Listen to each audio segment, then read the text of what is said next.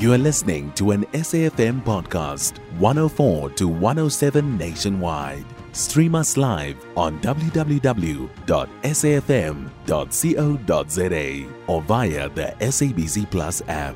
SABC News, independent and impartial. The political party, Xiluva, says will challenge the appointment of Gauteng Crime Prevention Wardens as traffic officers in court. Now this after the Justice Minister Ronald Lamola granted the wardens, dubbed amaPanyaza, the same legal status as provincial traffic officers. Remember, we carried this story yesterday. Police experts have raised concern over the legitimacy of the 6,000 wardens appointed by the Gauteng Premier earlier this year. For more on this, we joined on the line by Bongani Baloyi, the president of Xiluva. A very good morning to you and welcome, sir. Good morning, and thank you for having me on your show. Firstly, what about this appointment of the Gauteng Crime Prevention Wardens as traffic officers will you be challenging in court, and why? Look, I think it's problematic, the fact that you have these young people who have just undergone a 3-month training who will now be appointed as peace officers, which will enable them to make some arrests, but subsequently carry some firearms as well. I think it's a dangerous precedent, but more than that, I think it will actually endanger their lives and the lives of the community because they're not adequately and properly trained to fulfill such a role as they have been designated. So that's the issue we have taken. I think the advice from the Department of Justice to the Premier that it's in the provincial government's purview to be able to extend or appoint them as peace officers is quite problematic. I think it legitimizes a very wrong and problematic situation. There was an explanation yesterday that the peace officers will be accompanied by police, or and some of them will be on the streets. Others will be trained during the course of a period. But do you feel there's adequate monitoring systems in place to ensure that there is no abuse of power, perhaps, by these wardens? There's no adequate training in place. There is no adequate oversight in place. In fact, what the Premier should have done is rather give the financial support to metros to establish these specialized units, which is within their law to do so. But then he has subsequently created a parallel structure which has no legal standing.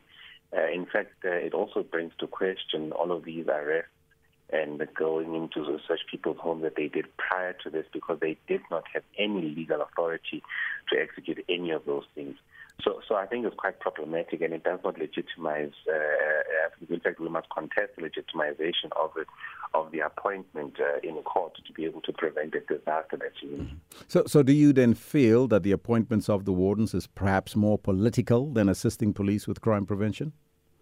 Absolutely. I think it's more of a campaign strategy to be able to absorb thousands of young people to guarantee the ANC and vote. But what that is also doing is actually burdening the state. You have these young people who are traveling around with just batons and an X3, which is not actually adding any impact into the fighting of crime, but instead there's just a balloon the state bill on salaries, but equally their liability of state has actually increased as a consequence of their conduct and behavior, which is illegal.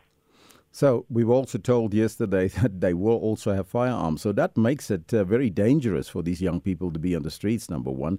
But does this change now, of the status of the officers to traffic officers, perhaps entail a change in the warden's remuneration package, or what do you think should happen there?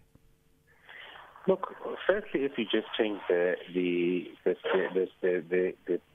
status and appoint them in a different designation, it does have the implication that they need to be remunerated properly. But secondly, to be appointed in that designation, you need to have undergone a 3-year training with the RTMC. Firstly, for you to be given that status. Now, these young people have been given 3 months training. We're not even sure what this 3 months training is. It just could be motivational courses and just how to write a CV. So you have a disaster looming with toy soldiers who will have weapons.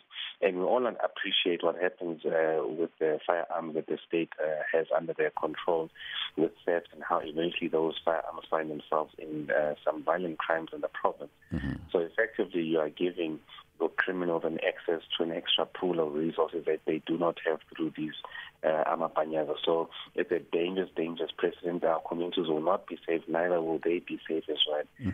So I really think this is a recipe for disaster that we need to prevent as soon as possible. Mr.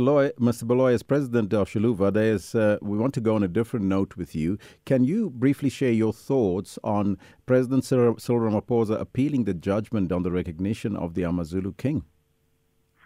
I think it's problematic and is extending a crisis because the judgment speaks to the fact that he did not follow a particular process before making a determination and signing the certificate of recognition. So him going to appeal the judgment will not change the fact that he did not follow that process. So he needed to have followed that process, which was still encourage him to do, because there's a lot of contest within the Zulu monarch. And before he had signed that recognition, he was fully aware of that, and he should have embarked on a process, as the court process has advised him that he should have, by putting together an inquiry that advises him. So whether he challenges it, we do not believe that he's got reasonable prospects for success. Instead, we believe that it's the ANC trying to influence the Zulu monarch through one way or another, utilizing this process. And this process will further deepen the crisis within the Zulu monarch, which is really disastrous. And I think the Zulu monarch is one of the last remaining institutions of relevance for people in KZN and throughout the country, those who see the Zulu monarch as part of being themselves as well. So I think it's quite problematic, and I think the president is deepening the crisis. And then your thoughts on the signing in of the National Health Insurance Bill very shortly? Look, we are all supportive of that. I think signing the National Health Insurance Bill is an important milestone, and there's various fears which are legitimate as a consequence of the state not being able to function or deliver its mandate adequately, but equally the resourcing of the health sector as well. So there's various challenges which the state will have to navigate in how we provide the national health insurance across the board, but at the same time to ensure that people get value for money as well. Yes, thank you so much. Bongani Baloyi, he's the president of Xiluva. You can find SAFM Current Affairs on 104 to 107 nationwide. Our podcasts are available for download on all our digital platforms. SAFM, leading the conversation.